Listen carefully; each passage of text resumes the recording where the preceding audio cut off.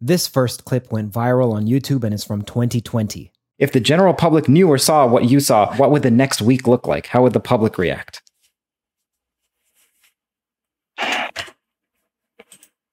Somber.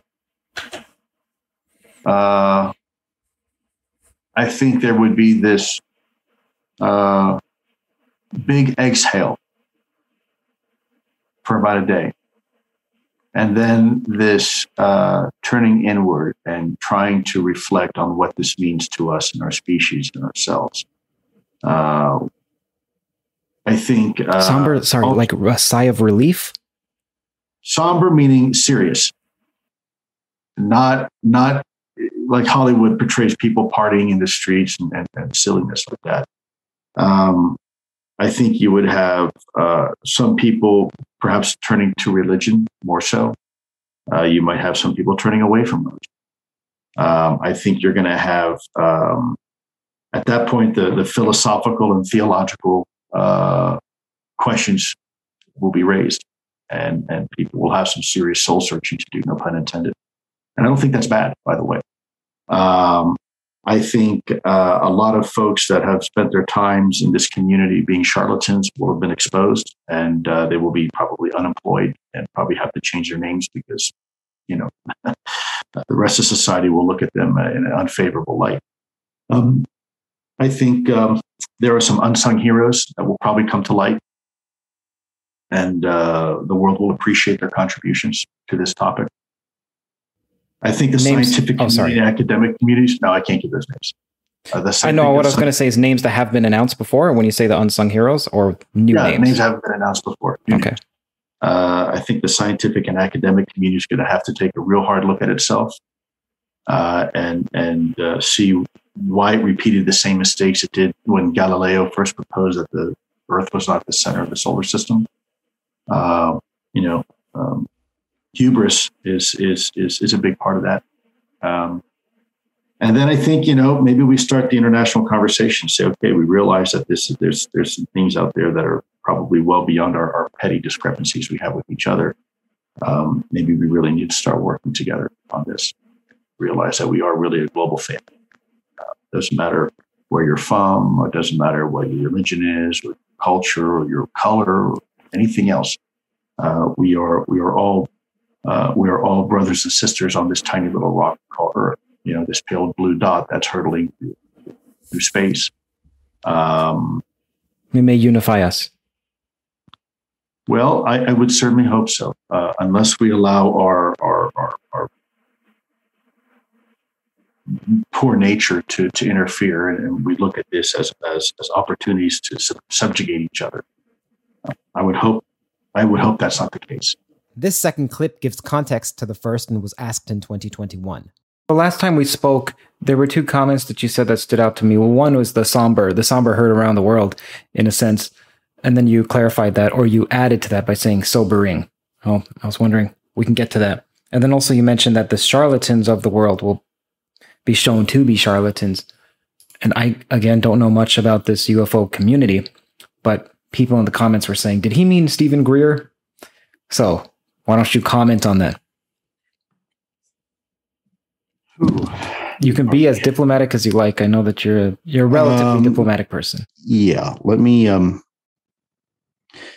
start with by somber or sobering.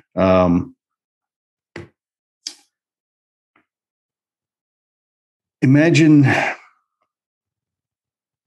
everything you've been taught, whether it's through Sunday school or through regular formal education in school, or what our political leaders have told us. And yes, even maybe our mothers and fathers around the dinner table have told us, or maybe at bedtime, about who we are, right? And our background and our past.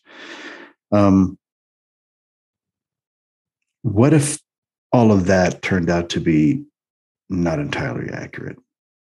In fact, the very history of our species, the meaning, what it means to be a human being and our place in this universe. What if all that is now in question? What if it turns out that a lot of the things that we thought were one way aren't?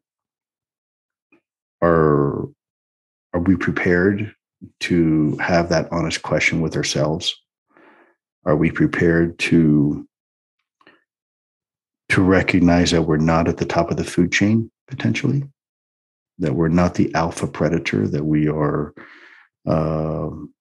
maybe somewhere in the middle? It's interesting because I was having a discussion with a friend not too long ago. A really, we call them graybeards in the government. Really, really smart guy. I'm not going to mention his name, but I was talking to him probably a couple months ago. And this is a guy who was always paid to solve the hard problems for the U.S. government. Cold War. How do we solve that? Right? How do we do these big things? How do we go in and beat the Russians at their own game? So this guy I respect tremendously, and we had a conversation. He said, Lou, mankind's been around for a little while. And for most of that time, mankind's been around. We've been smack in the middle of the food chain. We've been, we ate a lot of things. A lot of things ate us. And that's just the bottom line. And about 70,000 years ago, something fundamentally changed. Something changed. And our species was instantly catapulted to the very top of our planet as far as predatory animals. And now all of a sudden, we became the most feared. We were the most lethal and the most successful. And in fact, most of the large species that existed on this planet went extinct because of us. Believe it or not, because we started eating all of it. There were a couple species that did very, very well with our ascension, our immediate ascension. And we brought a couple species with us. The dog is an example, where the dog species benefited greatly with mankind's ascension as the alpha predator and wound up succeeding as well, doing very well off of that. That changed the entire global landscape of our planet almost overnight. Large animals went extinct because of us. What if it turns out that there's another species that is even higher on that ladder than we are? Do we need the social institutions that we have today? Will we need governmental and religious organizations that we have today if it turns out that there is something else or someone else that is technologically more advanced and perhaps from an evolutionary perspective more advanced? Have we been wasting our time all this time, or are we doing exactly what we're supposed to be doing? Are we? Does it turn out that mankind is in fact just another animal in the zoo? Or because we thought ourselves as a zookeeper before, but maybe we're just another exhibit inside the zoo. What would that mean to us? So when I say sombering and sobering, I mean that there's going to come a point in this conversation where we're going to have to do a lot of reconciling with ourselves, whatever that means, from whatever philosophical background you have. This is going to impact every single one of us the same and yet equally and yet differently. And I think that's important. Do we find ourselves in a situation where history may have to be rewritten? So that's what I meant. Now, as far as the charlatans, I'm not going to give any attention to individual charlatans because they already have enough attention. They know exactly who I'm referring to. These are individuals who have made a cottage industry a career of taking people's hard-earned money and deceiving them. And not only deceiving them, but having them sign non-disclosure agreements to make sure they don't tell the world that they've been deceived. And preying upon people who for whatever reason, believe in them. People who say my narrative is the only narrative, and anybody else who tells you otherwise, is trying to hurt you. I have all the answers. I have the solution. Anybody who says that, I think is a charlatan. And I think we need to be very, very mindful of that. They're very dangerous. And they're dangerous for several reasons, because if they're lying to you about that, they're probably lying to you about other things in their life, their past life and their current life, which may or may not come to light at some point. These are people who have taken advantage of people for a very long time. And, you have to be careful, What else are the motivations of some of these charlatans, or potentially could be their motivation other than financial? Well, look at any religious influence? charlatan. It's the same thing. It's a cult of personality. It's somebody who, for whatever reason, thinks it's all about them, and they manage the narrative. It goes to the basic core of pride and ego in human beings, and narcissistic behavior.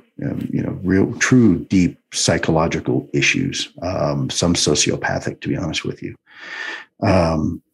Is there any gold in that rubble? I'm sorry? Is there any gold in that rubble? As in, is all of what they're saying, some of these charlatans, we don't have to name names? No, I think there's always fibers of truth in a blanket of lies. Because that's what holds it together. There are some aspects of truth. The problem is when you take that truth and you distort it. There's people in history that were very good at convincing large amounts of people that they have the answer, right? I don't need to go back into history to say which ones those are, but you have characters like Jim Jones. Heaven's Gate is an example. Even Hitler to some degree, where they were very charismatic people who got people in this web, and they didn't realize it until it was too late.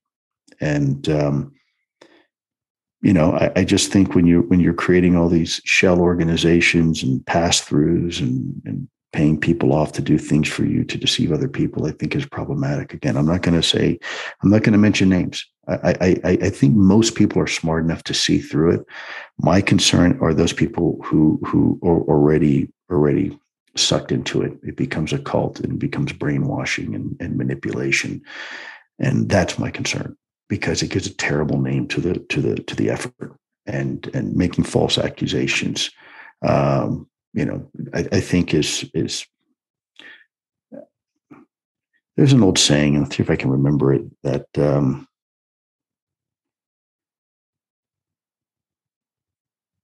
ye be careful of the knife ye uses to stabbeth the back of others, for surely that knife will be used against you in the future or at some point. So, anyway, being just, right. Karma's a bitch. Be careful. Mother Nature has a vote. She's got a way of always squaring things up at the end. And, that's what I've seen anyways.